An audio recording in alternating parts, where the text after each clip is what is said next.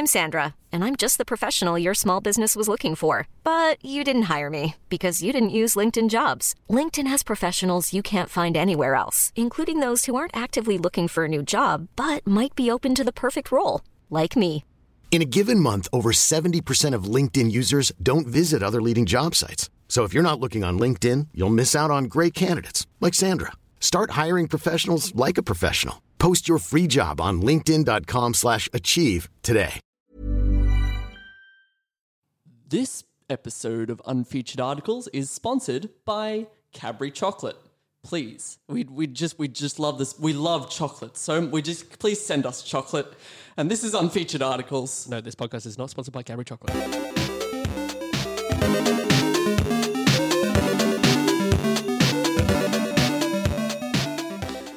Hello and welcome to Unfeatured Articles, the show all about deep diving into the weird and wacky of Wikipedia and finding whatever we can. My name is James Keogh. I'm one of your hosts. I'm joined as ever by my other co-host, Curtis Lang. Hello, how are you, my dear friend, James? I'm loving it.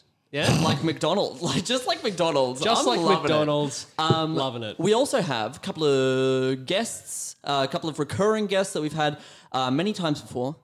We've got none other than Lachlan Hoy. I'm dabbing. Yeah, I was going to say, I'm dabbing. see Audio medium. The dab. He did tell us about. They did tell us about the dab, though. Yes, they are Yeah. dabbing, in fact. And none other than Drew Buchanan. Hello. Back again. He's back. Off Back a again. righteous run, 2-episode run. Oh, it feels good to be back. Yeah. Yes. Couldn't get anyone else. Wait, hold on. Yo. I do have to wonder.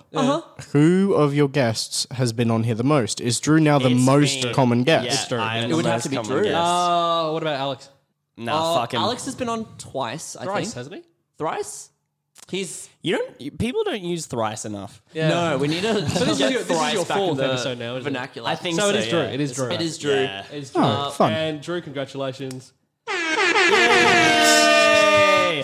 Actually, guys, you didn't stamp my loyalty card. Oh, your sorry. fifth episode is free. I we do know. that. My fifth episode is free. We do charge $10 for every appearance on the It's podcast. so tough to get. So tough to just be a guest on your friend's podcast in this economy. Yeah. Steep rates. You at least got them to validate your parking, right? Yeah, I forgot. Dude. Oh my god. I mean, we're in the killer. valley. Are you kidding me? My car's already towed. Hey, what's Boardroom A? Boardroom A, do tell. Is this a sound It's effect? silent. It's silent. That's what it is. That's Boardroom A. That's Oh. Boardroom A. Fun. Ladies and All right, gentlemen, I'm bringing it Boardroom back. A. Bringing it back with hey James. Yo. Do you want a beat? Yeah. I would love a beat. Now, Give why me is a this beat. one not happening? Any Do you minute mean now. the vegetable beat? Why is Because this- I would love that. Yeah. Why is the sound not happening? Saved it. It's not. Oh, man. I mean, it is a beat. Hang on. There we go. That's a remix. Remix for the boys. Oh, yeah. Buddies. All right. Hey, ladies Okay. and gentlemen, welcome to Can I Articles. just do like a 10-minute confiscation of, for that, a 10-minute confiscation of the sound effects? Here, I'm going to set an alarm on my phone. Yeah. Why okay. 10 minutes? When 10 this minutes alarm with goes no off, sound Curtis effects. can use sound effects. Hang Okay, on, hang cool. on. All right. We're going to start the podcast as we always do with a trip to the orphanage. Now, on Wikipedia, there is a list of orphaned pages. These are pages that aren't linked to by any other page on the site. They're so sad. They're so sad, they're so lonely, and we are going to come in and adopt one of them. But we have a bit of a choice because there are so many, because there are 4,121 of these orphan pages. Yeah. We can only choose one at a time, one each episode. And so what I'm going to get you guys that is to how do, orphanages That is how work. orphanages work. We can't handle the paperwork for more than one. You know? Anarchy. Absolutely, yeah. Anarchy. So what I'm going to get you guys to do is each pick a number, and from those we are going to choose those orphans. They're all listed, they're all numbered. We're going to decide which of those orphans we're going to keep. We're going to add to our list of orphans. Oh, that's Yeah. cute. The others get shot. Yeah. We cannot ever adopt the They're, others. No. they're no longer orphans though, as well. Because you said add to your list of orphans. Add to a list of healthy, thriving children. Wait, does someone stop becoming an orphan when they get adopted? I'm pretty sure you're still an orphan. No, you'd have parents. They're Yeah. your new parents. You've been an orphan. We'll figure this Yeah. out later. Okay, I'm going to do some Googling between episodes and work out what exactly the legal requirement of being an orphan is, and I'm going to make sure that all three of you are that by the end of this recording section. Lachlan's gonna You're kill gonna our kill my parents. mum? My mum loves you. Ooh. That's why she'll never see it coming. I'm kidding. Does Lisa listen to this? Because I would never, Lisa, I would never hurt you. Keep your friends close and your friends' mums close. Drew, give me a number. 3,000. Yep. Oh, 3,000. 3,000 even. Oh, man. Like the year that the Jonas Brothers went to. Yeah. Jesus. But who went before the Jonas Brothers? Oh, I can't even remember the name of the band. I'm sorry. No, fuck you, because it was obviously... See? Alex Smith knows because he's old. Alex Smith does know. Alex Smith, this is a call out, you old fogey. Oh, you're so you old. fucking fogey. We love you. We love him. Lachlan, can you give me a number? 420. Hey, that's It's because I'm so high, guys. Hi. all the time. Curtis Lang. 69. Look at us with the funny numbers. Yeah. That's all of them, isn't it? All the funny numbers? That's just those two, isn't it? Yeah. Yeah, it's 69, 420, and 3,000. The 69. most hilarious three numbers in the 3,000. number. In the know. Okay. Here we go. So number 3,000 is Ultra Bright Electron. Ah. Are we going to adopt the Ultra Bright Electron? This is an advanced atomic imaging tool that can allow scientists to view atoms and molecules in motion. We could pick that one, or we could pick... It's not very Oh, wait, interesting, can we is only it? adopt one of the ones we... we can Were only you adopt one of listening, these Lachlan? kids. No. Yeah, that's fair. Oh, no. So, 420 is the chemical compound C7H8S. Okay. It's a molecular formula with a molar mass of 124.2 G/mol. I don't know what that. I mean, measurement is. obviously, like, did you guys even hear the chemical composition? Yeah, duh. And then, and then our good friend 69. Wait, what does it do, though? It literally, that is all. Oh, is that it? Okay. That's why there was that section of numbers that were like all this. It also, if you ask it nicely, it does a song and dance. Yeah. Oh. Dances for you, yeah. Well, I mean, it's kind of... It's not too bad. It's kind of winning in my books, honestly. It's a pretty good yeah. compound. Beijing Enterprises Clean Energy Group Limited is a Hong Kong-based company with interests in renewable energies and related industries. Oh, guys. That's pretty good, guys. Yeah. That was going to be my article. I mean, It's worth having on our team, right? It's a laugh a minute. If these orphans we're adopting, we're training up to be a superhero squad, right? If they're like, we're judging them by their value to us. These are some really boring orphans. They are kind of boring orphans. so- They're I just- nerdy and like... If they want us to adopt them, they should just be more interesting. be better, I think. my These main orphans. thing is, I just don't think I'd trust a corporate-owned orphan, you know? Yeah, you're so right. You're yeah. so right. Hey, James, give me a beat.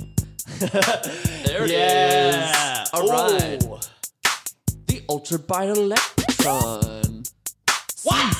C7H8S. Ooh. Beijing DJ Enterprises Khaled. Clean Energy Group. Okay. So those are our three choices. Which orphan are we going to adopt? Wait, what was 420 again? 420 was the compound. It was C7H8S. Oh, yeah. And the 3,000? 3000 was the Ultra Bright Electron. Okay. I mean, Sorry, at least that sounds useful. Ultra Bright Objectively, I Electron wasn't is- listening. I was trying to find the hip-hop sound I can effect. tell. You were glued to that laptop. Yeah. I found it, though. My vote goes for... Oh. Yeah! I don't think that Get the down the 10... studio. It's Drew Buchanan, ladies and gentlemen. Come on, Drew.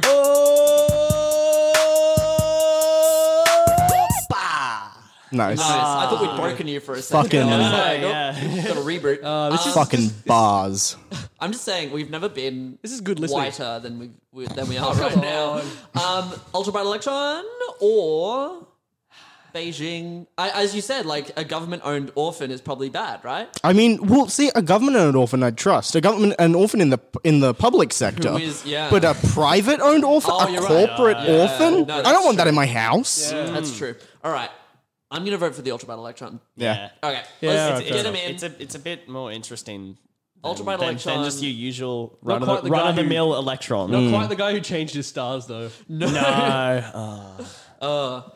That's a bit of a throwback. Yeah, a bit of a man. throwback. Goes Man. back a few episodes. Have you heard of the phrase "changing your stars," Lachlan? No. Yeah, see, no one else has okay. except Drew. Oh, good. Okay, right. I'm not going to go through this again.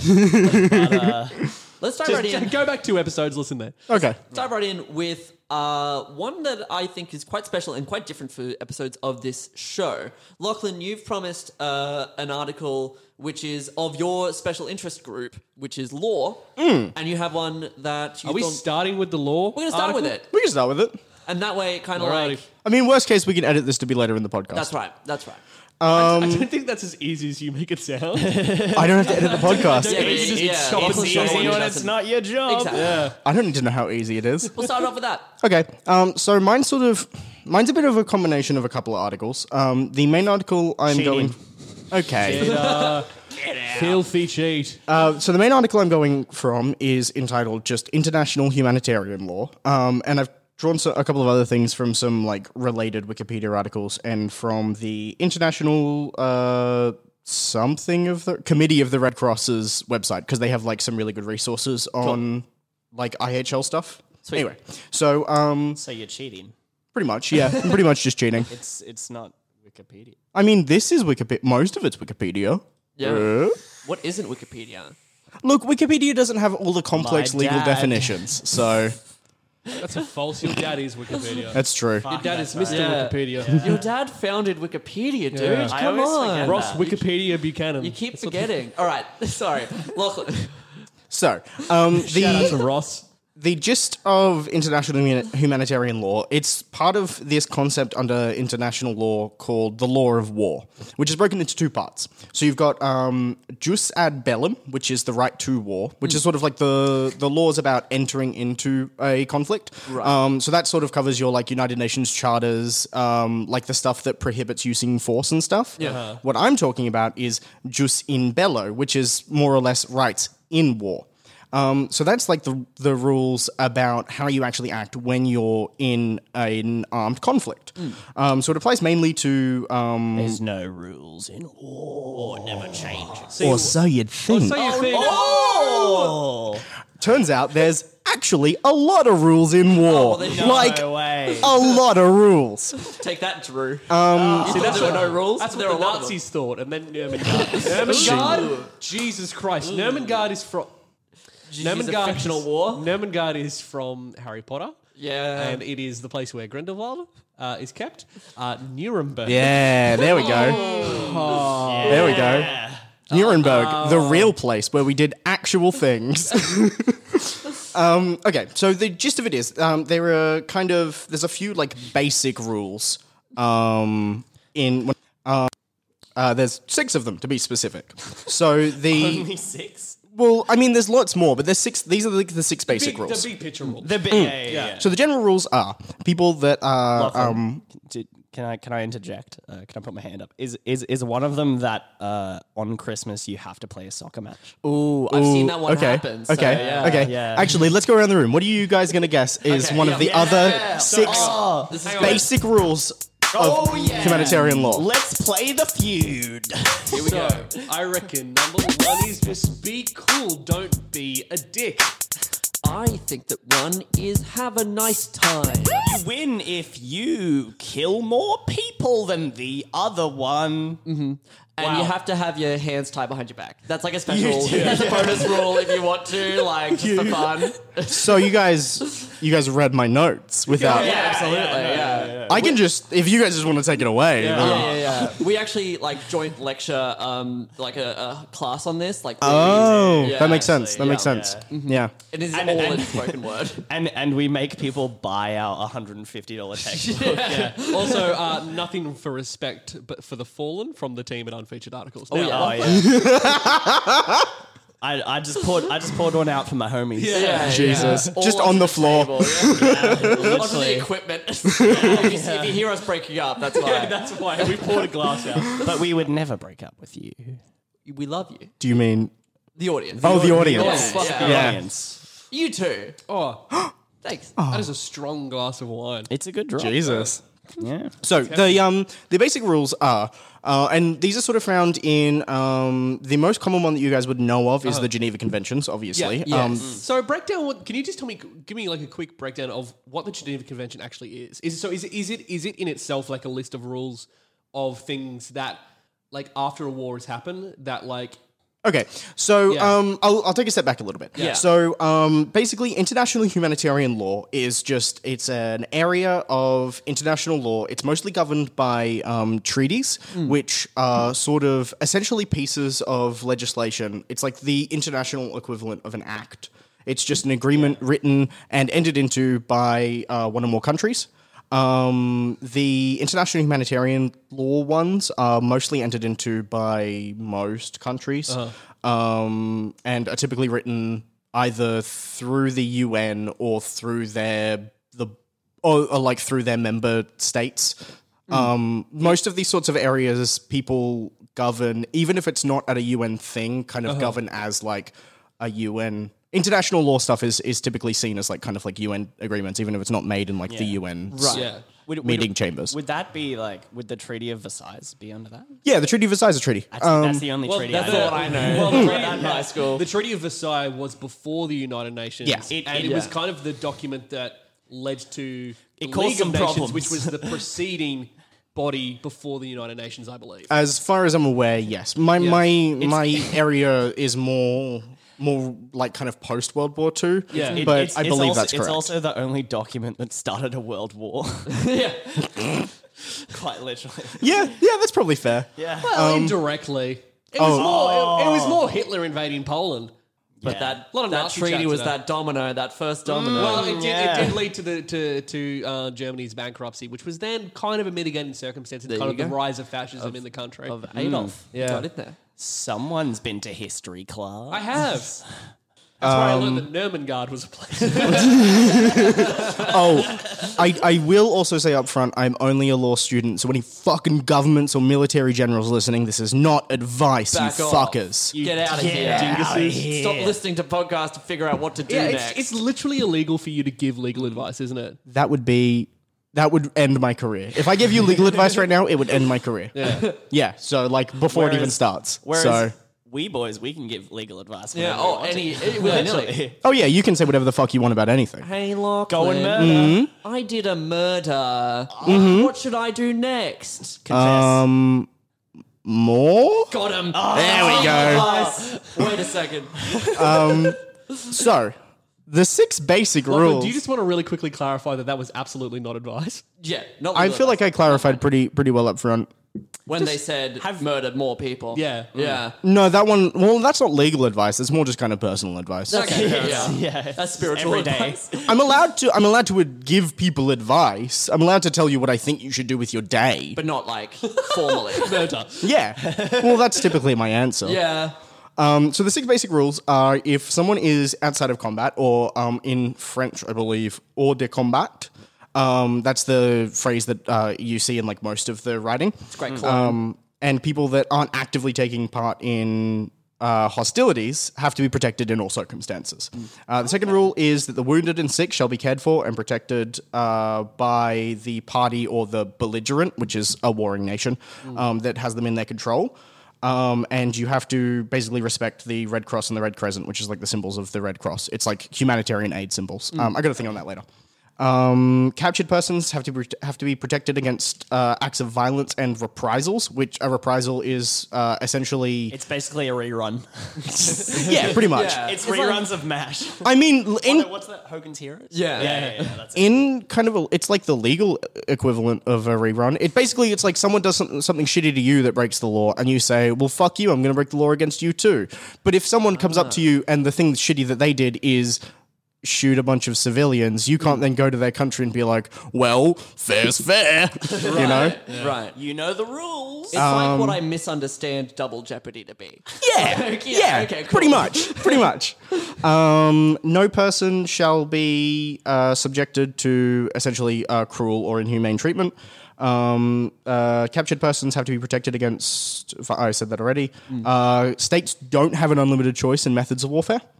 That is restricted, and you must at all times distinguish between your combatants and your non-combatants, and you can only target military objectives. Basically, you can't just like target civilian shit. You can't target cultural shit. You can't target religious shit. You it has to can't, be military. But, oh boy, do people do it. Oh, I mean, they love to. Yeah. They're not allowed to. And when we say they, we do mean the United States. I mean, and this is unfeatured articles coming for the United call out States post right of the here. US. Oh, I mean, are we coming for United States imperialism? Because I got some shit to say. You To all our hear listeners me, in the Donald United Trump? States, to all our listeners in the United States, please know we don't blame you. You're the good ones. No, You're the no. good ones. It's You're, fine. you're the cool guys. It's those bloody nincompoops in office. I tell you. Bloody And we've got our own nincompoops. problems. So yeah, the most commonly known international humanitarian law thing is the Geneva Conventions. So it's a series of 4 conventions which are essentially like agreed upon things that we will do as like an international community when we're at war. Important distinction is that almost all of these rules only apply to international armed conflicts. So Civil wars and stuff don't. civil wars are separate. There are rules that govern civil wars, but it's a different. Most of them only govern conflicts that are between 2 states. Sure. What about the Emu Wars? The Emu Wars. So that would be an example of a non-international armed conflict. So that's where your Common Article 3s come in. Also pre the Geneva Convention. That's true. Yeah. When was the Emu War? 18 something. 1800. Oh, It was a dog It's fight, also the like Emu Wars. interspecies, so I'm sure it has like its own set of rules. I mean, I don't think Kevin there's. Rudd's The Camel War. That was recently. Ooh. Oh, Yeah. I wonder what. okay. So that'd be governed by international humanitarian Wait, law. boys, you know what I heard? How you can make a lot of money is just go into the outback and break a camel, and then you like sell it to the United Arab Emirates for like $10,000. Do you mean like break a camel's spirit so you can ride it? Because I imagined you meant like you go out there and you just like beat a camel and you're like, "What's up, United Arab Emirates? Here, take this fucking dead camel, idiots." No, not break in half, but like break down so it's like trained. You know how you break a horse. Yeah. Well, you'd have to bring a lot of straws. Moving on. Anyway, so there are 4 Geneva Conventions actually. It's a series of 4 conventions that sort of govern the way you act.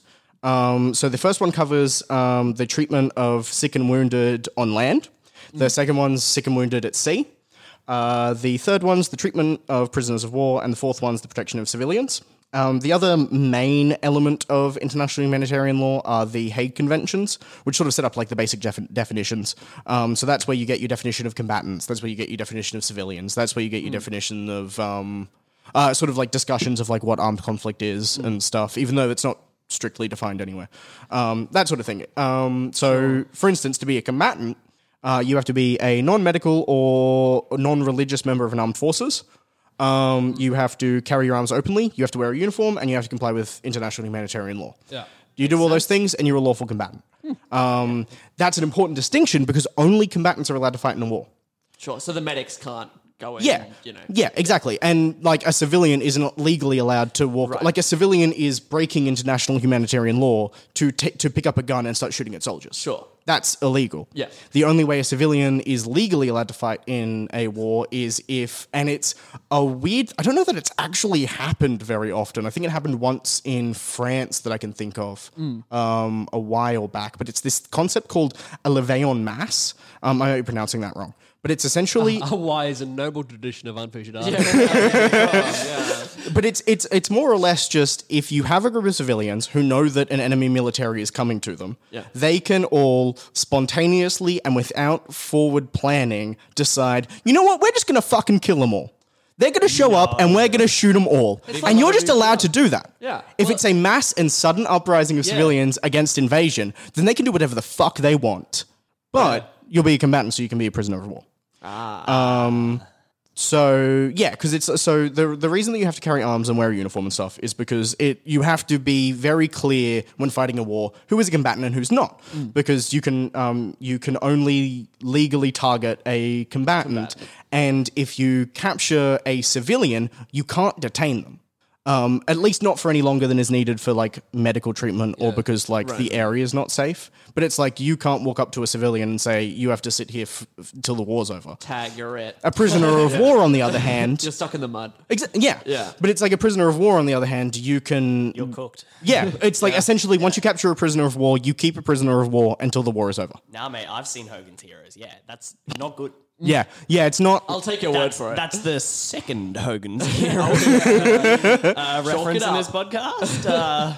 For those keeping a tally back at home. You know what? That actually brings me pretty smoothly into what being a prisoner of war means. Basically what I'm doing now is just like kind of a summary of like the main areas of humanitarian law. So prisoners of war you can keep detained until after a war. Until after the conflict is over. You can only legally make them work to maintain the place that they're at, which I know is obviously not a rule that people actually comply with. Officers don't work. Bridge over the River Kwai. Whole movie about that. Oh. Yeah, Alec Guinness. It's one of the great films of the 20th century. And it's like, it was this great, it was like, heralded as like this kind of great identity film by the British as being like this, like Alec Guinness was this very like, he was like, officers don't work. And like in the face of like torture and all that kind of thing, he was like, no, this is a rule. Officers do not work. Yeah, well, actually, interestingly, that rule extends to all combatants. If you capture a combatant, like, that's why the things where, you know those, like, stories you hear and, like, those photos you see of, like, prisoners of war building, like, railway lines for the people that captured them. And, illegal. Yeah, all of that stuff is completely illegal. The only work you can make a prisoner of war do is maintenance on the prisoner of war camp. Yeah. That's it. That's all you're allowed to make them do. They have to be treated humanely. They have to be allowed to communicate with their families. The only information that you can demand they give you is essentially their name and rank and who they report to. Basically, any information that would be needed to identify them to let their military know that they've been captured, that's all you're allowed to make them give you. I mean, they can tell you stuff if they want to be a snitch, but also, if you're just dishing, like, they can tell you stuff about how their day's going and shit. Yeah, I mean, you can chat. Oh, yeah. That's not against the law. If you say spill the tea to a prisoner of war, do they legally have to just be like, well, all right, and then just like give the goss on like... If you say spill the tea, then you can be charged for war crimes. Oh, okay. Yeah. All right. Yeah. I thought so. Legally. Even just saying the words. Yeah. So you can't compel them to give up. You can't give up military strategy. Yeah. You can't make them. They can choose to, but... But you can make them tell you who they like. That's true. Yeah, that actually is one exception. That's one exception. But that's just because you need to be able to contact them. You know, because it's like, There's significant other. well, if anything happens, then you have a legal obligation to contact their crush because it's like That's true. you have to let them know how they felt before. Oh, no, exactly. Yeah. I mean, otherwise that would just be inhumane. Yeah. Do you guys ever think about like those like spam emails you used to get about like if you don't forward this, then your crush is, or like if you forward this to like 5 people, then your crush will like you. Or Yeah. Oh, those are like way more positive than the ones I got. Mine were literally just like I would get spam emails that was like, send this to 20 friends or a ghost girl will be at the end of your bed for the rest of your life, and if you ever make eye contact with her, she'll eat your heart. I got that one. I hated those so much. Oh, they scared me so bad as a kid. Literally. I just gave all my money to a man in Nigeria. Well, he's a prince. He can be trusted. I can trust him. Oh, fun fact. This is something I also learned from Wikipedia. Nigeria has never had a royal family. Oh, no. There's never been a prince of Nigeria. No. So wait, you're telling me this dude that I gave $10,000 to is ripping me off? I'm sorry, Drew. I mean, he was lying to you. Oh, no. Have I told you this, boys? I nearly worked for a pyramid scheme like twice. What? Yeah, man. Stop working for pyramid schemes, Drew. Oh my god. Crazy story. No, I have too. I once went to an wow. interview. I once went to an interview, and by the end, I was like, "Hang on, now that's a pyramid scheme." Yikes. It's these things on Seek that like they market themselves as like a marketing firm, like aggressive face to face marketing. And they're I got an interview with one of them. No way. It's all at the same place as well. It's on this the 2 ones the first one I did, I went for like 3 like 2 or 3 interviews. And I nearly did the last one. And very funny side note, there was like, oh yeah, you need to give 100 points of identification, which is like a thing that usually people do. Photo ID is 30 points. So like photo ID. Blah, blah, blah. And there was a whole list of it was like driver's license, this, and everything was like 5 points, and passport was like 95 points. Oh my god. They really wanted a photo of your passport. That's really funny. That's not so sketchy. Yeah. Also, jobs don't generally do that. No. Like when you move into a house or when They you don't. yeah. Like the jobs I go Banks for don't do that. Like, yeah. No, but if this is a public service announcement to anyone going for an interview at like a marketing firm and it's in Milton. I can't remember the address. Oh my god, I think that was the one I went to. The side street off like Wait Milton? a second. I think I almost had because I had a similar thing where it's like face-to-face marketing, blah, blah, blah. Yeah. And it was, I think, in that. Oh my god. I dodged a bullet. Like as Drew said, they run you through like 3 or 4 interviews to It's make it seem like so many really competitive interviews. and like really professional and that sort of thing. See, they only gave me one, so Oh.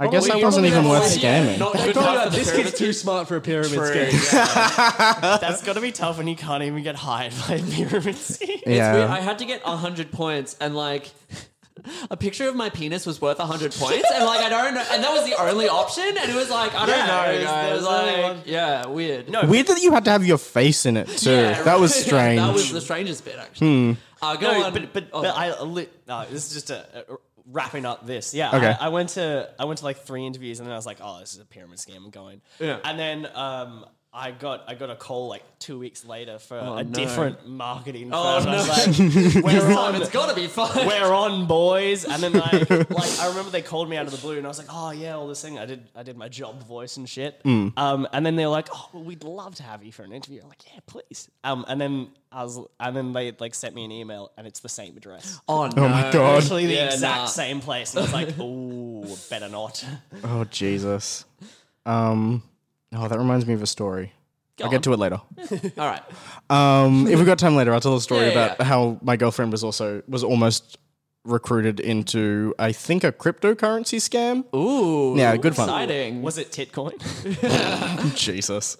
Call back to Titcoin there. Yeah, fun. So, When you sent an email off to one of your professors and was like, hey, is this that's another story about how I almost got recruited into what a many years in the field barrister thought was a serious money laundering scheme. wonderful? I'll tell you what, we might record a little sneaky episode where we just We'll do talk a about we'll do a the chat bits. app. We'll do a chat app. You know what? I don't hate that. Yeah, that'd be fun. Lachlan, what did your barista think of it though? We'll get to it on the chat app. Lachlan, keep talking about international law Okay, so and wrap it up in about 5 minutes. Jesus. Okay. Seamless. Seamless. Okay, so the gist is you become a prisoner of war if you're captured and under enemy control. So it's not enough for you to just have stopped fighting. You have to send them back after the war, but there's this weird principle called non-refoulement, which has kind of come in since the Second World War, which means that technically a prisoner of war can't say, no, don't send me home. But it's also illegal under international law to send someone back to their country if they're like at the threat of being prosecuted or like persecuted there. Oh, I see. Right. So it's like if a prisoner of war, It's like that Tom Hanks movie, The Terminal. It's exactly like Terminal. I'm sure Yeah. it's exactly like Terminal. Fucking sick movie. Like, I'll take your word for it. yeah. One of the articles I was considering talking about was a list of people who have lived in airports. Yeah. Yeah. That is Tom Hanks. Tom There's a Hanks. picture of It's Terminal. just Tom This is Hanks. Tom Hanks. Lachlan, please. So yeah, basically, the other really interesting thing I thought about prisoners of war, and this is kind of the last thing I have on this. So you can only send them away early, but like before the war ends, if it's to send them back to their country or to a neutral country. It cannot be your own country for medical care. So they get to go to Switzerland. Yeah, more or gotta- less. yeah. Typically, it's actually like an agreed upon Stop country. interjecting. But they can also escape. The interesting thing about escaping is you're allowed to punish a prisoner of war for failing to escape. But if a prisoner of war successfully escapes and then is later recaptured, under international law, it is against the law to punish them for escaping the first time, which I thought was interesting. Wait, because they got captured again? Because escaping makes you officially not legally you're no longer a prisoner of war if you successfully escape. Right. So you can't be punished for not being a prisoner of war, pretty much. Yeah. And it's like, because of course you're going to try to escape. Right. The other like kind of rules that I thought were interesting are so you can't use any weapons, anything that could cause In the war? as in you can't just pick One of the rules. You No can't guns. pick from any weapons that you'd like. So you sure. can use like your traditional like sort of guns and like basic explosives and stuff. Your slingshots. Yeah. Yeah. But anything that But you couldn't trident someone. you could probably try it on probably someone try it on actually. Yeah. Basically, You could give it a try. Fuck you. I mean, you're not allowed to use chemical warfare anymore, are you? Yeah. Like mustard gas and that kind of thing. You're not allowed to use biological anymore. stuff, Yeah. because yeah. the rule is anything that would kill or harm like indiscriminately, anything that's going to like harm large populations of civilians, anything that's going to cause, even if it's against the enemy troops, anything that's going to cause injury or suffering that has no legitimate medical purpose. So it's like shooting a soldier might have a military purpose. Sorry, shooting a soldier might have a military purpose. Lighting a soldier on fire with napalm has no like that doesn't help you any more than shooting them would, you know? Yeah, so all you're doing is making them suffer. Unnecessary cruelty. Exactly. Exactly. It all kind of comes down to the same thing. Sorry, you go on. The way the rules work, more or less, is it's this entire body of law that accepts like war as an inevitability. It's like, because international law is all about preventing conflict. But then you've got your international humanitarian law, and it's basically like, we're going to go to war. It's going to happen. It's happened before, and we need to know what to do when it happens. So it's this entire series of rules that instead of trying to prevent war, it's like trying to make it so that militaries can successfully win a war without having to kill everyone. Yeah, it's not pretending that we can just be at peace all the time. Yeah. There's no need for this. It's saying that logically we will go to war. Yeah. Could you, as like a weapon, would this count if like you just kept giving gifts of cigarettes to the opposition and you're just playing the long game of just giving them lots and lots of cigarettes? That would be, I would argue, that would be under the same line as mustard gas. Right. Honestly, Because, let me give you a situation here. Okay. Let me give you a situation here. You are two different nations. One is at like the height of its economic and technological prowess. Yeah. One is at the beginning of its technological and economical prowess. So it is two very different nations, right? Yeah. So like it's fucking the United States as it is today versus like Bit of a a Mesopotamian desktop tribal notification. village in like 3000 BC. Yeah. Okay? Now, if the United States just goes, hey, here's this great thing called cigarettes. And these guys are like, wow, thank you for this gift. We have no idea what cigarettes are, but man, is this tobacco tasty. And then they all just get lung cancer and they all die. And then the United States steps in and goes like, this is ours now. It's exactly like Mean Girls, where they give Regina George. is. those, I was like, gonna say- It's Dying exactly like Mean Girls. in so many that one. ways. Yeah. Where they give her the bars. And then she gets fat. Or that one. What's the one where they give Coca-Cola? Like it drops into that like tribe that's never seen Coca-Cola. I'm gonna look that up. Yeah. You keep going. to answer your question, Curtis, Yeah. yes, I believe that would be a war crime. Because, so what the interesting thing about the weapons prohibitions is there's no set weapons that are prohibited. I mean, it's generally agreed upon as sort of like an unavoidable truth of international law that you can't use like nuclear weapons and you can't use like chemical weapons, right? But, so where does that sit? So Technically, legally, nuclear weapons are, as a rule, there's an... I won't get too much into it, but there's an International Court of Justice, which is the like main court of the UN. It's not the one that I'm about to talk about, but it's the main court of the UN. They released an advisory opinion on the legality of nuclear weapons. I don't remember where they settled on it. I think they said that it was illegal. But they also, it was also decided that they legally couldn't give that advisory opinion. So there's no technically settled law on the legality of nuclear weapons. It's frowned upon. But because it would be such like, because like a nuclear attack would almost inevitably kill and harm far beyond would be militarily justified and necessary. I can't think of any circumstance where using a nuclear weapon and it actually hitting people would ever be legal. The movie is called The Gods Must Be Crazy. It's about a tribe in Botswana. One day a glass of Coca-Cola is carelessly thrown out of an airplane and falls to Earth unbroken. Initially, the people assume the strange artifact is a present from the gods, just as they believe plants and animals are, and find many uses for it. That's the movie that I was referencing. That's what that movie's about? The Gods Must Be Crazy? Yeah. Holy shit. That is not what I expected. Okay. Now let me come back from that very funny topic. I just need to come back to someone slightly serious for a second. Yeah. So, the Cold War. Yeah. During that time, because the idea of the Cold War, that it was like that neither side was like 100% willing to act before the other one did for fear of complete and utter nuclear annihilation. Yes? If I've seen that X-Men movie. Yeah. If either side had done it, would the end game have been? Okay. The Avengers end game. Magneto would have stopped it. Yeah. So that's... He can bend metal. Realistically, and this Only is Toph can bend metal. and this is what makes it interesting, I think, because these like prohibitions on weapons and stuff are like all well and good when you're talking about like chemical weapons or whatever, because it's like enough people will survive chemical weapons to be able to prosecute someone for the use of chemical weapons. The interesting thing about nuclear weapons, and the reason it kind of hasn't been discussed, I would assume, is because of mutually assured destruction. It's like at the end of the day, it doesn't matter whether nuclear weapons are legal, because if someone uses them, then everyone uses them, and that's it. Right, okay. So it's less of sort of a legal... nuclear weapons kind of... happen. Yeah, and then the Fallout games happen. Exactly.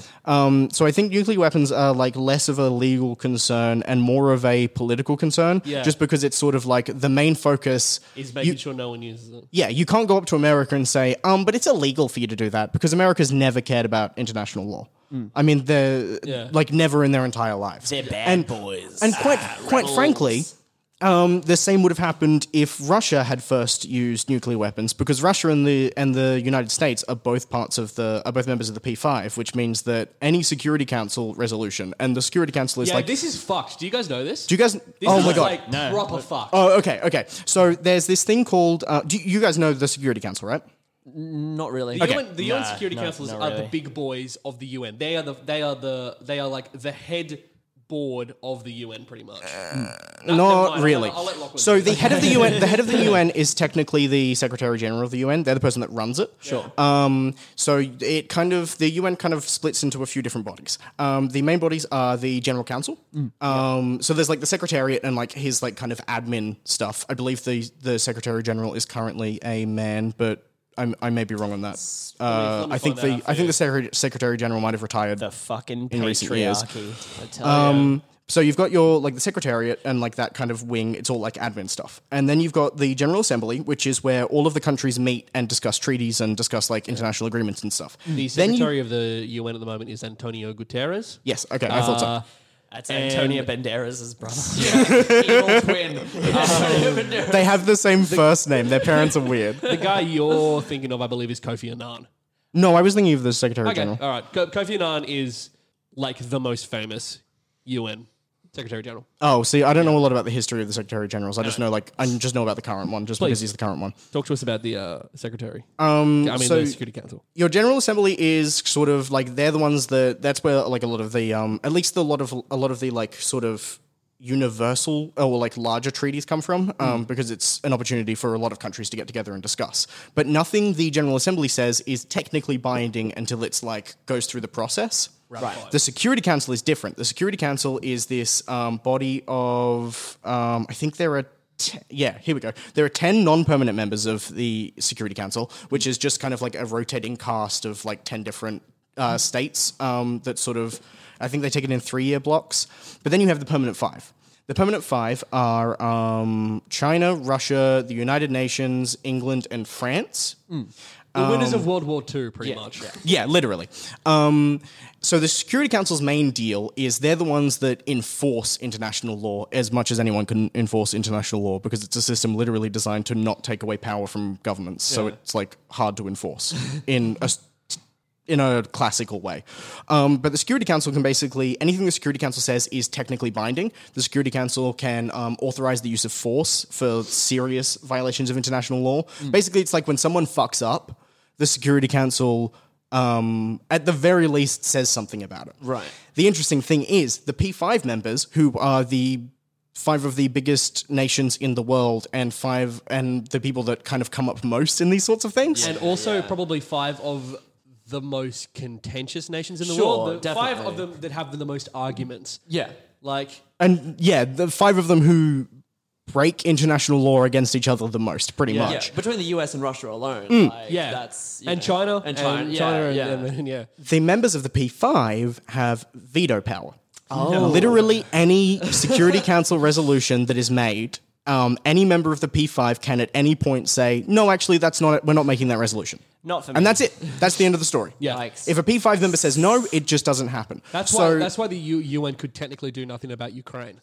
Right. Because Russia is on the Security Council. Literally anything that is tried to be enforced against the United States and Russia are the biggest offenders for Yeah. it. But I mean, it's a political point. Everyone on the P5 has to do it. If someone makes if a resolution is made against you, you kind of have to save face, veto it.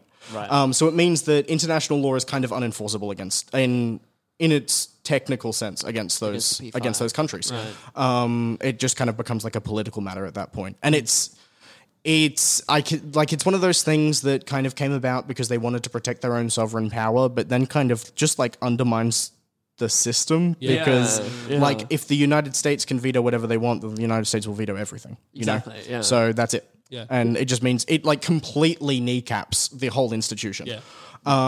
Cooked. So that's fun. The current elected members of the UN Security Council. Oh, the non-permanent 10? Yes, the Ivory Coast, Equatorial Guinea, South Africa, Kuwait, Indonesia, Poland, Peru, Dominican Republic, Belgium, and Germany. And that changes next year Oh, cool. to be Niger, Tunisia, South Africa, Vietnam, Indonesia, Estonia, St. Vincent and the Grenadines, Dominican Republic, Belgium, and Germany. Yeah. So a couple of them are on there for multiple periods. Yeah, it basically just rotates between United Nations member states. Yeah. They When just was the all last kind time Australia was on there? of... Ooh, I couldn't I tell think you. it was the last rotation before this one. It was 2000. Oh, wait, really that was rude. the Olympics. That was the Olympics. I always get the Olympics and the non-permanent 10 of the security. But I games tell you, the mixed up. non-permanent is just a big popularity contest. oh my God, Oh my gosh, man. they're so just as interesting to watch though. Yeah, I know. It's like I get it. We weren't homecoming king. Like fine, whatever. Oh my God, yeah. Ugh. Well, that has been a delightful Do you have more? 40 minutes. Yeah, that was Jesus. I should stop? Maybe. maybe. Okay. Do you want me to give you? We'll do an after party. We'll have like a Ufa nights. We'll do Hoover Nights. Well, no, I mean, okay, my other thing... I will give you 3 minutes to wrap it up because that means we will be Generous. at 50 minutes. Oh, give me literally like 30 seconds. I just had like one more Let's thing. do it.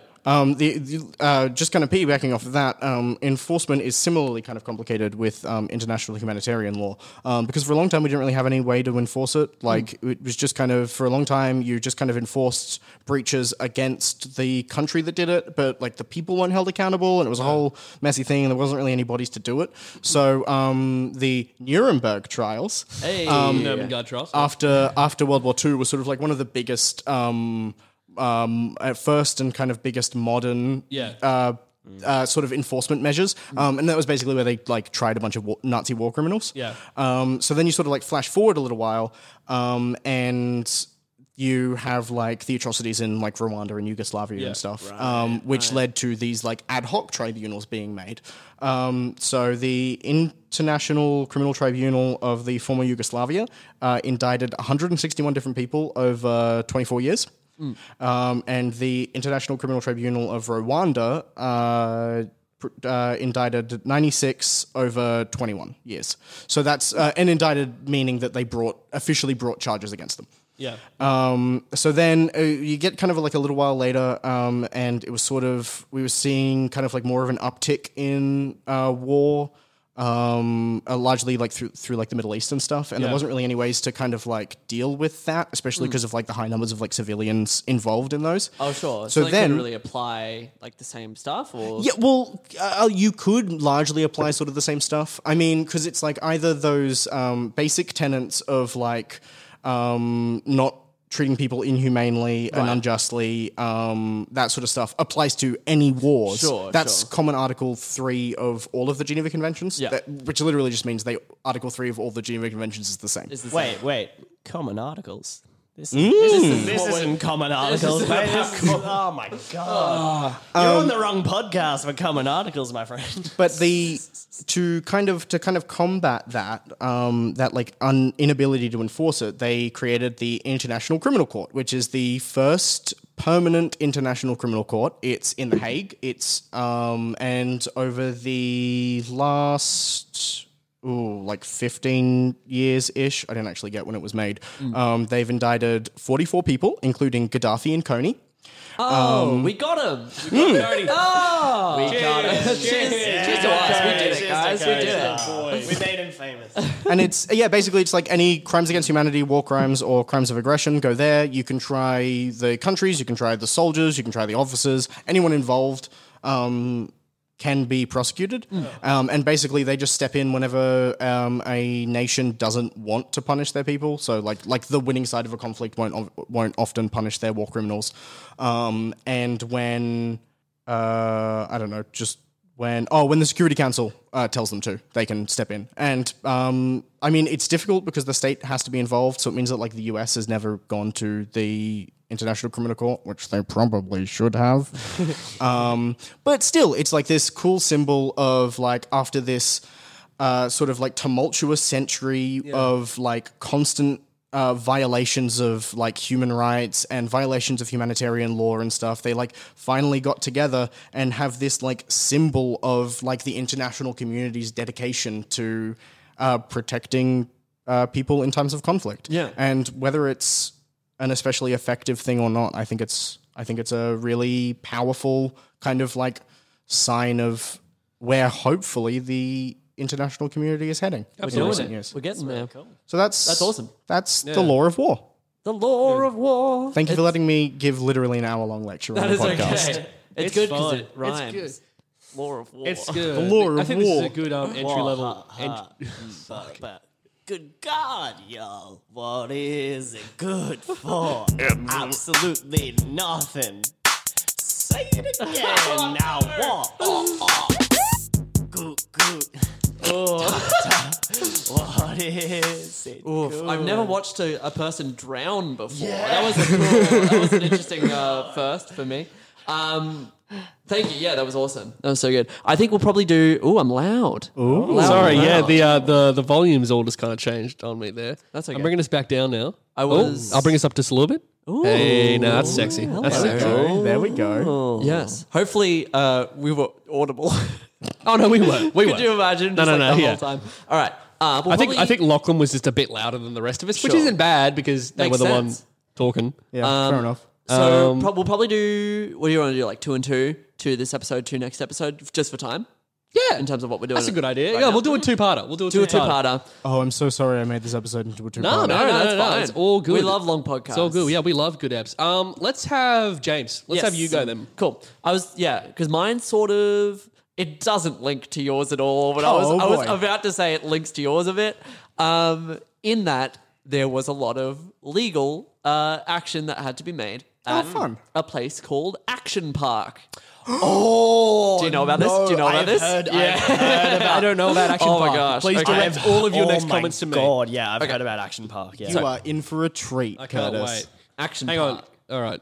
Wait. Did you want to find a good sound? Was that what you were looking for? Yeah, just fill for me for 2 seconds. Okay. I mean, I was going to anyway. I was going to say what my article is anyway. No, I just want to give you like some cool back out music. Okay. Action Park Just talk amongst yourselves for a second. So this is going to be cut, right? I No, would talk amongst yourselves. You'd be surprised. Yeah, look. The amount of stuff we say, all right, so we'll cut that, and then we just don't. Is phenomenal. Like I believe at one point on this podcast, I gave the location of where my father lived. It's just out there now. Oh my God. You also opened like 7 bounties last time that was on. I did open Do you 7 remember, melodies. Lachlan, when we were talking about my 10th grade English teacher? Yeah. We did not cut that. We did not cut that. So his name is out I want there. to fuck blank. It's just out there. It's now. just out there. Except it's not blank. It's His name is the in there. name. Yeah, good. Don't go back. I hope that he heard it. If you're listening, please contact me. James's grade 10 English teacher. I'm still down. Do you have the sound? Yeah. I Okay, do. can I do I- know. I now okay. have the sound. All right, you ready? All right. Okay, all right. No, so James, what's your article? Action Park. Action Park was an amusement and water park founded in Vernon, New Jersey, on the grounds of the Vernon Valley / Great Gorge Sea Resort. The park consisted primarily of water-based attractions and originally opened to the public in 1978 under the ownership of the Great American Recreation, GAR. Action Park featured 3 separate attraction areas: the Alpine Center, Motor World, and Water World. The latter was one of the first modern American water parks. Many of its attractions were unique, attracting thrill seekers from across the New York metropolitan area. Action Park's popularity went hand in hand with a reputation for poorly designed rides, undertrained, underage staff, intoxicated guests, and staff, and a consequently poor safety record. Oh, no. At least 6 people are known to have died as a result of the mishaps on rides at the park. And it was given nicknames such as Traction Park, Accident Park. Class Action Park. That's correct. Yeah. I had, Little effort was made by state regulators despite a history of repeat violations. In its later years, personal injury lawsuits led to the closure of more and more rides, and eventually the entire park in 1996. So let's get into Coming Action down Park. now. Coming down now. Yeah, so this is a park where a bunch of people died, Yay. and it just stayed open for a while. yeah. Literally, what I know about Action Park is the reason I know about it is because of the movie. I mean, There's a movie? Yeah. It's called Action Point, and it's one of Johnny Knoxville's movies. Oh, for real? It's based on. Oh yeah. based on that. It's based Yeah. on literally. Yeah. But what I know about Action Park is literally it like they were doing. Oh, can I have the music? Yeah. Yeah, here we go. Also, hang on, no, I've got a new one loaded. I'll give it to you in a No, second. sorry. Yeah. What I know about it is they were just doing terribly for their business, Yeah. and then the owner of Action Park was just like, let's just like do things really like. Just make things super fucked. They cut a lot of corners. Let's have no safety standards. Yeah. And like the so most fucked rides. Essentially yes. So Action Park's most successful years were the early and mid 1980s. Oh, thank God. Sorry, the sound effects is called 80s Power Rock. Oh, it's the 80s. Welcome to the Early to mid 80s. 80s. So it's the early to mid 80s. Most rides were still operating, and the park's dangerous reputation. Can we take it down a touch? Just a touch. There we go. 280s for James. Oh, no, you did the opposite of the thing that I said. And the park's dangerous reputation had not yet developed. In 1982, We're all just bopping.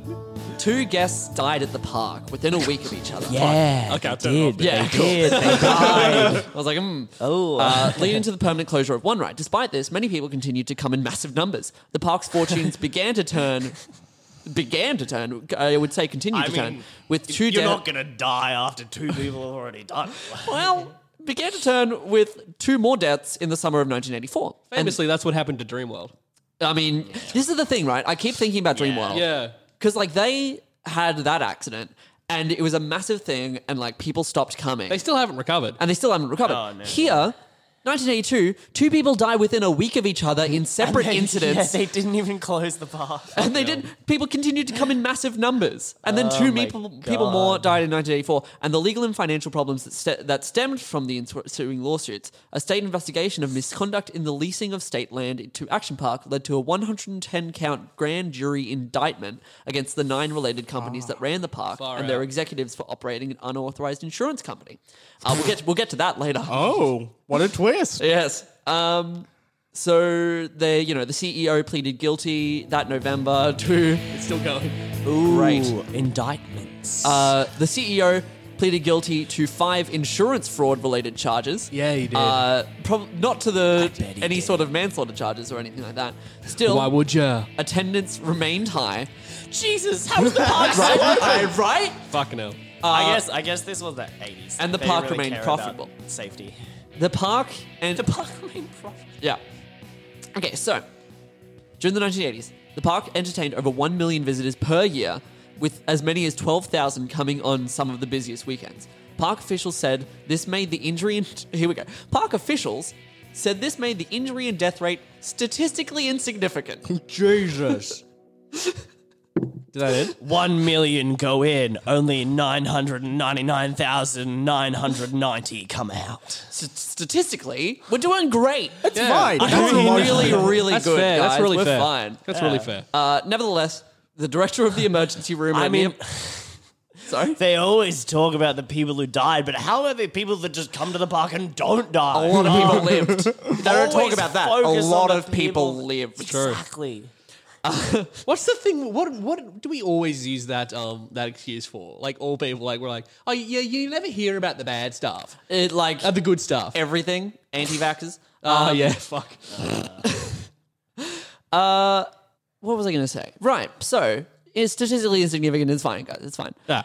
Nevertheless, the director of the emergency room at a nearby hospital said they treated from 5 to 10 victims of the park accidents on some of the busiest days, and the park eventually brought the township of Vernon extra ambulances to keep up with the volume. Oh dear God. So, a few They rides were didn't think closed. of closing it down. No, not yet. No way. Not for another, 10 years or so.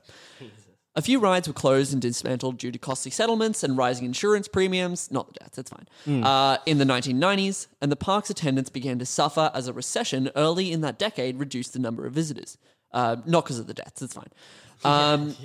In early 1995, the owning company operated the park with no liability insurance. New Jersey did not require it, and they found it more economical to go to court than purchase liability insurance. Everything is legal in New Jersey. I was about to say, to quote my main man, Alexander Hamilton. Yeah. And they relied on their own self-insurance. So what I want to do is take a bit of a ride through some of the rides. I don't want to die. Let's go to Action Park, guys. No, please. Please. It's funny because All they've right, got... who's Actually, not, hang on, who's are you- not coming out? Are you going to take us through some of the rides? Yeah. All right, cool. Let's come back to those rides on next week's episode. No, I think we'll do a long one. What are we on? But it gives them a cliffhanger. No, but then I don't want to do 1.5 and 2.5 episode to episode. But Lachlan's was worth 2. Lachlan's... What are we on? What's that length? What's We're that on length? an hour and 1 minute and 40 at the moment. This is good listening for the What do we people. say? Steam through? I'd say we should finish. I just James wanted to and give go him a to yours next. cliffhanger. Oh, that's fine. That's fucking fine. I'm sorry. Mark this down and cut. I'm sorry. This had better be cut. We'll have a cut. cliffhanger next This time. will be cut. All right. That's fine. Hang on. So there are 3 kind of main sections to the park, or were, I should say, because they did close it down. I'll make that clear. You've got 3 main sections? It took 6 deaths. Give them to me. Oh, what's up?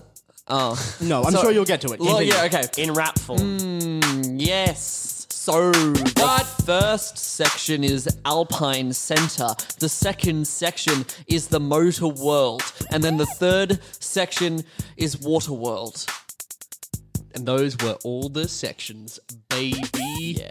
Section sounds Word. like sex. Welcome to Unfeatured Articles 2019. So in those sections, each of them had their own rides. That was really good. Thank you. Yeah, I really really like good. that. Yeah. Clean. It was clean. I'll kind of go through the main ones, by which I mean the most unsafe ones, I guess. Yeah, good. So let's go to Alpine Centre.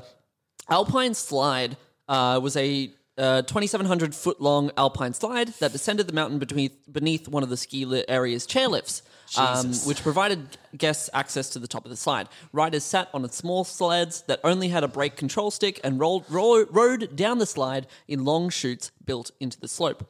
It's like, just as a point of reference, have Yeah. any of you been to the Big Banana? Yeah. You know how there's that thing where you get on that little buggy and you go down the kind of smooth ramp slide thing. That's an alpine slide. Okay. The ride, and more specifically the sleds, It's kind of like a bobsled. Yeah. kind of like a bobsled. They became notorious for causing injuries. The stick that was the stick that was supposed to control the sled's speed in practice offered just two options on the infrequently maintained vehicles: either extremely slow or a speed that was described by one former employee as "death awaits." Yes. Those are your options. The only two options I want. Yeah, right. The only two options my brain has. It's actually the only speeds my car takes. So. Yeah. The chutes the sleds travelled in were made of concrete, fiberglass, and asbestos. Oh dear God. Which led to serious abrasions on riders who even took mild falls. So if you don't die from injury, they're gonna get you from asbestos. The asbestos will get you. The slide led to the first fatality at the park, a head injury suffered in 1980 by an employee whose sled ran off a track. He then fell down a large embankment and hit his head on a rock, killing him. Fuck. They later just put hay bales at curbs so that if you fall, at least you'll fall safely. That's fine. Safely. It's also Curtis's directing style. All right. What, putting hay bales down? Yeah, shout out to that one out there was for no one. who was that for? Actually, no. Ben listens to these. Ben Barrow. Shout out to Ben Barul. Shout That out. one's for you, Ben.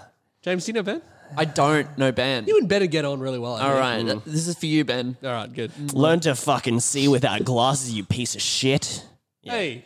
Oh yeah, there's a glass. There are two glasses people in the room. Where glasses half full. I'm sorry, glasses people? Glasses people? Yeah, glasses folk. Them. Fuck. That actually is how I identify. So Yeah. So other than that, we've got a skateboard park. You know, pretty standard. Skate park briefly existed near the ski area's ski school building, but closed after one season due to poor design. Bowls were separated by pavement. Sorry, I think I'm having a stroke. Bowls were separated by want to see what that one would do. pavement, which in many cases did not meet the edges smoothly. Former park employee Tom Fergus was quoted in the magazine Weird NJ as saying that the skate park was responsible for so many injuries, we covered it up with dirt and pretended it never existed. It's a good way to deal with your problems. Yeah. good. Let's take a trip to Motor World. Motor World had the Super Go-Karts. Lots of fun. The Super Go-Karts allowed guests to drive around a small loop track at the speed of about 20 miles per hour. So pretty regulated. It's fine. It's 30 kilometers an hour. You know, it's not too fast. that sounds safe. Nothing bad could have happened here. Controlled by the governor devices on the carts. However, park employees knew how to circumvent the governors by wedging tennis balls into them. Yeah, and they that'll were do it. known to do so for guests. As a result, an otherwise standard small engine kart ride became an opportunity to play bumper cars at 80 miles per hour. 80 kilometers per hour. 50 miles per hour. Still crazy. 80 kilometers an hour. I mean, That's how fast you go to get onto the motorway. Yep, that's a motorway collision. we've all done our fair share of shift work. Like, you know when you're just at work and you're just like, oh, this is really boring. I want to kill someone. Yeah. It all happens. It happens to all of us. Yeah. The Lola cars, they are miniature open cockpit race cars on a longer track. So they're kind of the beefed up versions, you know. Extra money was charged to drive them, and they too could be adjusted for speed by park employees, with similarly harmful consequences to riders. Former employees have said that after park management briefly set up a microbrewery nearby, employees would break into the brewery, steal the beer, and then take the cars out and ride them on Route 94. Fuck yes. That actually sounds like a pretty fucking sick job. I would love to work at Action Yeah. Park. Holy shit. What have we got? Who's the guy who owned this place? Oh, the CEO. A real rad. Was it dude. Johnny Knoxville? No, he didn't know. I mean, probably Yeah, at this point. Eugene Mulvihill was the CEO. That man sounds so untrustworthy. Let's see. I have no idea why you're saying that. Personally, everything he's done so far has sounded really super above board. Yeah. Especially the insurance fraud that he claimed guilty to. We all do it. We all do it. Come on. I don't do it. Who amongst us hasn't committed tax fraud? Anyway, I do it. Those were the land rides. Let's talk about those watercraft rides here at Motor World. The super speedboats. Anyone's out there who can give me a little help with my insurance, that'd be great. I can't give you advice, otherwise I'd get kicked out of my degree. ATO, if you're listening, fuck off. Yeah, ATO, don't listen. Please. ATO, Fuck you, my taxes are great. If you're the ATO, fuck you. I think I got a letter recently that was like, do your taxes from 2013. I was like, ooh, yikes. So, super speedboats. Here we go. I love this because, like, What do they want to know? I worked for 6 weeks and got $1,000. tell them. I tried to. They won't listen. Tell her about it. Tell her everything you feel. That's You a know Billy what- Joel song. You know what I want to know? Get out of here, Billy Joel. Oh, he's back. I want to know about the super speedboat. Thank you, Lachlan. okay. Thank you, Lachlan. always So what's great about curious. this whole article is that you can start any of these subsections and just immediately have the biggest whiplash. The super speedboats were set up in a small pond. Much like the park. Sad. Nice. The super speedboats were set up in a small pond, known by park staff to be heavily infested with snakes. Oh. Park staff sure didn't have a lot of good words to say No, about it. they were underpaid and underage. And drunk, And apparently. drunk, yes. They could be driven around a small island at 35 to 40 miles per hour, while unlike the land vehicles, there was no way to tamper and increase their speed. Many riders nonetheless used them to play bumper boats, and one seriously inebriated rider had to be rescued by the attendant lifeguard after his boat capsized following a collision. Bumper boats was a different one that was supposedly safer ride than the super speedboats, but the engines often leaked gasoline. Hold on. Supposedly a safer ride. Than the Are you super telling me speedboats. that you would Yeah. walk around Adventure Park and you would look at rides and you'd be like, oh, Action- well, Action this Park. Action Park, sorry. Yeah. You'd walk around Action Park and you see the different rides and they would be like ranked in terms of It's safety. lethality. Yeah. Like, are they just up front at the beginning? Like, It's look, just like- this like- one's probably going to kill you. It's like that place Heart Attack Grill, where it's like, Well, yeah. if you weigh over 300 pounds, you eat for free. And they're like, yeah, they've had like 5 heart attacks linked to them. I mean, at least you know what Yeah. you're getting into. I just can't imagine going to an amusement park and being told, oh, this ride's safer than the other one. Than the one that will- And being yeah. like, oh, well, I'm going to stay here. Do you reckon they have like I know at Disneyland and Disney World they have that like when you're lining up for a ride it's estimated wait time. Yeah, Do you reckon they have estimated Percentage are you gonna of death? Yeah, percentage yeah. of death. They actually, it's something that it's kind of a crossover between our two things. So, but for context, when I first started doing law, one of the things that they did was they took us to the courthouse and they sat us down in a room and they got a judge to basically just say, look to your left, look to your right. By the time you guys are professionals, one of the people you just saw will either have depression or have committed suicide. Is that real? Yeah. Oh, So no. What I like to imagine is at Action Park, you would go up to those rides and they would say, look to your left, look to your right. Yeah. Both of those die. people you just saw will be dead by the time this ride is over. Yeah. Treasure your memories of the wait time.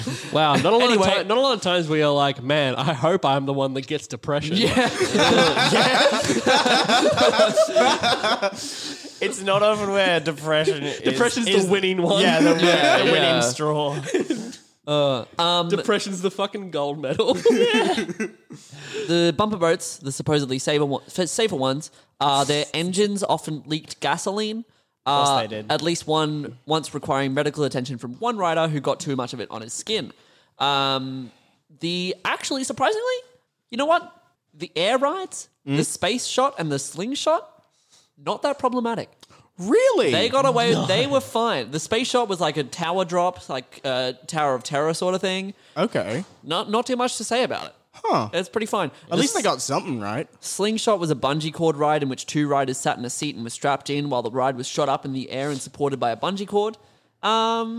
Pretty okay. No death. That one was all right. These were like the easiest ones to fuck up. Right? Yeah. This particular ride, one of the former employee was like, we often wondered how many whiplash cases came out of that ride. So, like, I'm sure, I mean, not none too of good them on the are neck. great. But, like, no deaths. Huh. No deaths with that one. Oh, good. Let's go to Waterworld where there are lots of deaths. Excellent. Yeah. Water-based attractions make up half of the park's rides and accounted for the greatest share of its casualty count. Also, half of the park's deaths. Yes, yeah, absolutely. More than. Here we go. So, Cannonball Loop is the big one. Cannonball Loop is the one that people Sounds safe. talk about. So in the mid-1980s, they built an enclosed waterside, right? Not unusual for that time. In fact, the park already had several such slides. On this one, however, they decided to build a complete vertical loop at the end, similar to that of a roller coaster. The resulting slide, called the Cannonball Loop, was so intimidating that employees have reported that they were offered $100 to test it. Oh, can I just interject here with Please. something? Yeah. That, and maybe you're going to cover it, so I'm sorry. Yeah. But an important thing to note about Action Park, and I may be wrong, but I believe every single one of these rides were designed and, like, engineered, essentially, Yeah. by the CEO, Yeah. who Yeah, had yeah. literally no experience in engineering. Oh. Or he'd never designed amusement park rides. I He had did no hear that. engineering experience. He had no experience in, like, safety or anything, and he literally just walked in and was Shocker. like, this is how I want the rides to go. That makes a lot of sense. and they just made them exactly how he asked. Nothing has ever surprised me less in the universe. Weren't they made by built physically by the staff? that I wouldn't surprise couldn't me. tell you. So The drunk underage staff. yeah, that makes sense. If you can imagine, so essentially it's just like this big sloping enclosed water slide that goes down and then at like a 45-degree angle, and then at the end of it is like a literal circle that you have to go through, a literal loop that comes out in the end. There's a photo. There is a picture on the page that will link. It's terrifying. That one there, Drew. Oh my god. Yeah. So, Fergus, a former employee, Just type in Cannonball Loop, Lachlan. he described himself as one of the idiots who took the offer, the $100 offer, said $100 did not buy enough booze to drown out that memory. The slide was open for 1 month during summer 1985 before it was closed at the order of the state's advisory board on carnival amusement safety, ride safety, and a highly unusual move at the time. One worker told a newspaper that there were too many bloody noses and back injuries from riders, and it was widely rumoured that some of the test dummies sent down before it had opened had been dismembered and decapitated. A rider also reportedly got stuck at the top of the loop due to insufficient water pressure, and a hatch had to be installed at the bottom of the slope to allow for future extractions. The tidal wave... I just had a thing come through my ear. I don't know what it was. Did that come through on the Yeah. on the recording? I found a video of the Oh, I Cannonball see. Loop. Right. We'll take a look later. Yeah. We'll link it. The tidal wave pool was where the first patron death occurred. So here we go. You know you're doing bad when you have to classify your deaths. Yeah. I mean, what an honor, though. Yeah, right. To be the yeah. first patron death of Action Park. yeah. If only. And I wish. another visitor drowned in this common water park attraction 5 years later. So essentially, it's a big tidal wave pool. We don't know these. It's 30 meters by 76 meters. Could hold 500 to 1,000 people. Waves were generated for 20 minutes at a time with 10-minute intervals, reaching as much as a meter in height. However, the thing was, it wasn't always obvious that at the end of the pool, it gets deeper. It's not very well communicated. So a lot of people, one person in particular, who died, went to the far end and I guess didn't come back. A real Harold Holt. Oh fuck! The Kamikaze was one of the more tame water slides. Oh yeah, sounds it. Blue in colour, featured several drops and rises. Riders would lie on their backs with their arms and legs crossed and go down a chute, which pitched steeply at first and then went up and down several times before ending in a pool. That one, Pool of your own blood. pool of your own blood. That one managed to make it through. That one was all right. Sorry guys, I'm just gonna really quickly play the jingle for Action Oh, Park. please. Yeah. Damn, I That's believe it. it. I mean, There there is no other No. theme park where I can die. No. Like consistently. Man, I hope that came through. Yeah, it came through into the right ear, as far as I'm aware. I don't think it came through on the Oh, no. recording. Would you- Would you like me to sing it? Yeah, let's Yeah, do yeah, it. Let's here we do go. it. Let's do it. There's nothing. 3, 2, 1. There's nothing in the world like Action Park. I mean, say what you will. It's very catchy. Yeah, It's a good jingle. That's going to be in my head for days. Let's see. The one I want to kind of close on.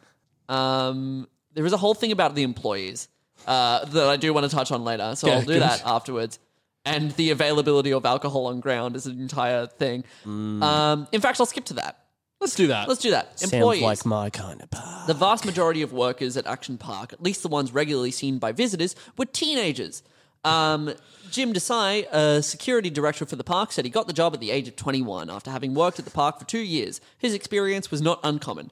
Most were underage, undertrained, often under the influence of alcohol, and cared little for enforcing the park rules and safety requirements. Height and weight-based restrictions were often ignored. Isn't that your one job? As I mean, as yeah, a thing? just to make be sure like, people- Okay, cool. You're this height. You can go. You're under this height. Fuck off. Action Park and its defenders often pointed out that it was one of the first water parks in the nation and thus pioneered ideas that were later widely copied.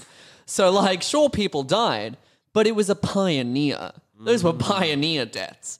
And the availability of alcohol on the grounds. The park also sold beer in many kiosks on the grounds, with similarly relaxed enforcement of the drinking age as with other restrictions in the park. Doctors treating the injured often reported that many of them were intoxicated.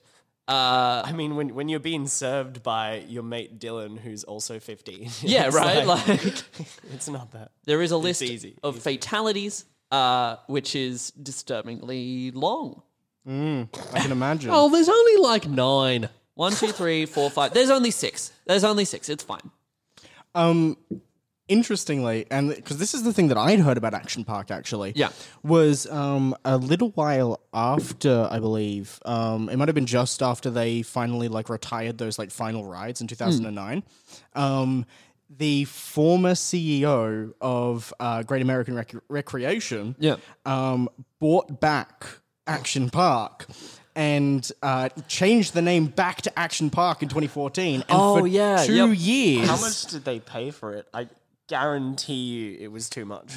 I mean, probably almost nothing. I mean, I imagine they were just giving Action Park away. But this guy managed to buy the park back, got it reset up. I think his son then came in and started like redesigning stuff. Like, still not an engineer. Yeah, kept in the family. Very good. It's literally...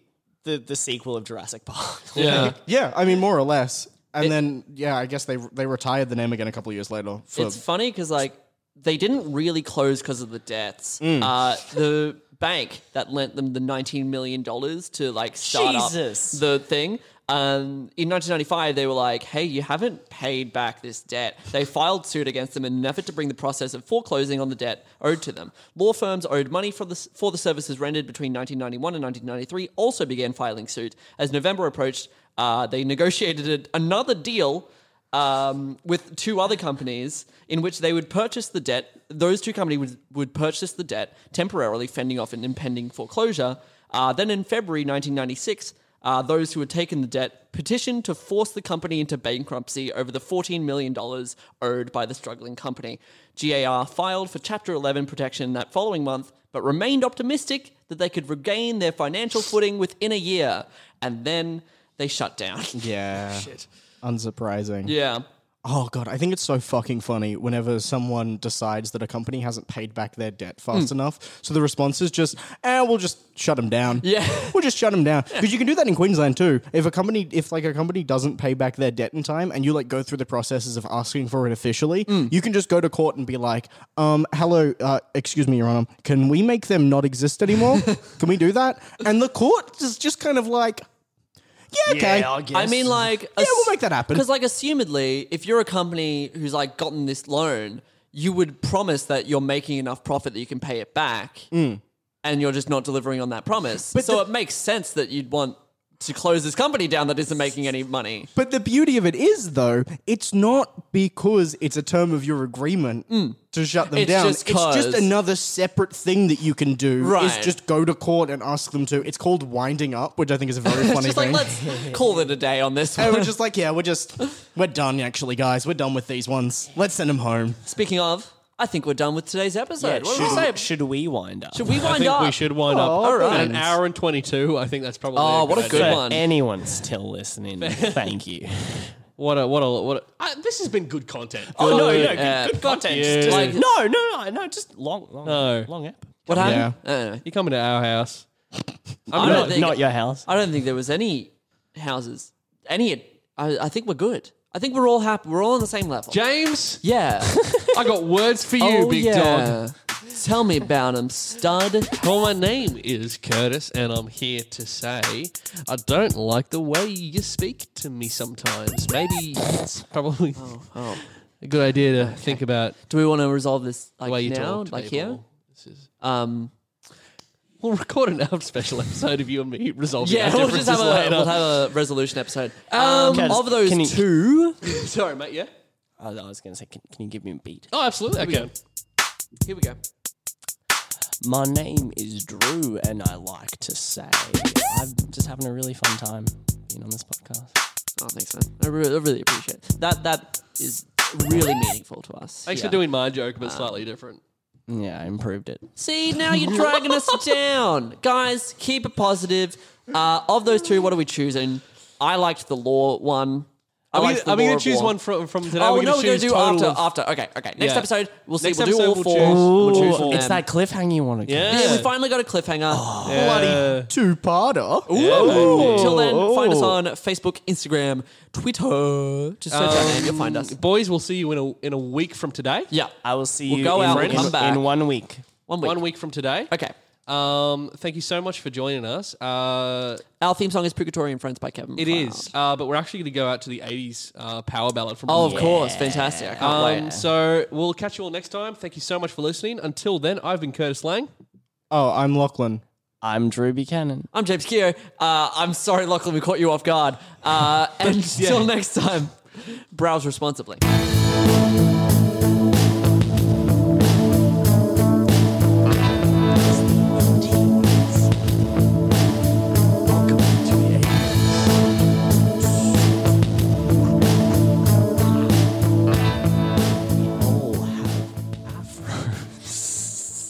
That's the 70s.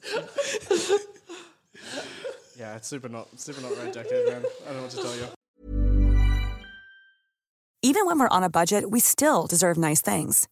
Quince is a place to scoop up stunning high-end goods for 50 to 80% less than similar brands. They have buttery soft cashmere sweaters starting at $50, luxurious Italian leather bags, and so much more. Plus, Quince only works with factories that use safe, ethical, and responsible manufacturing. Get the high-end goods you'll love without the high price tag with Quince.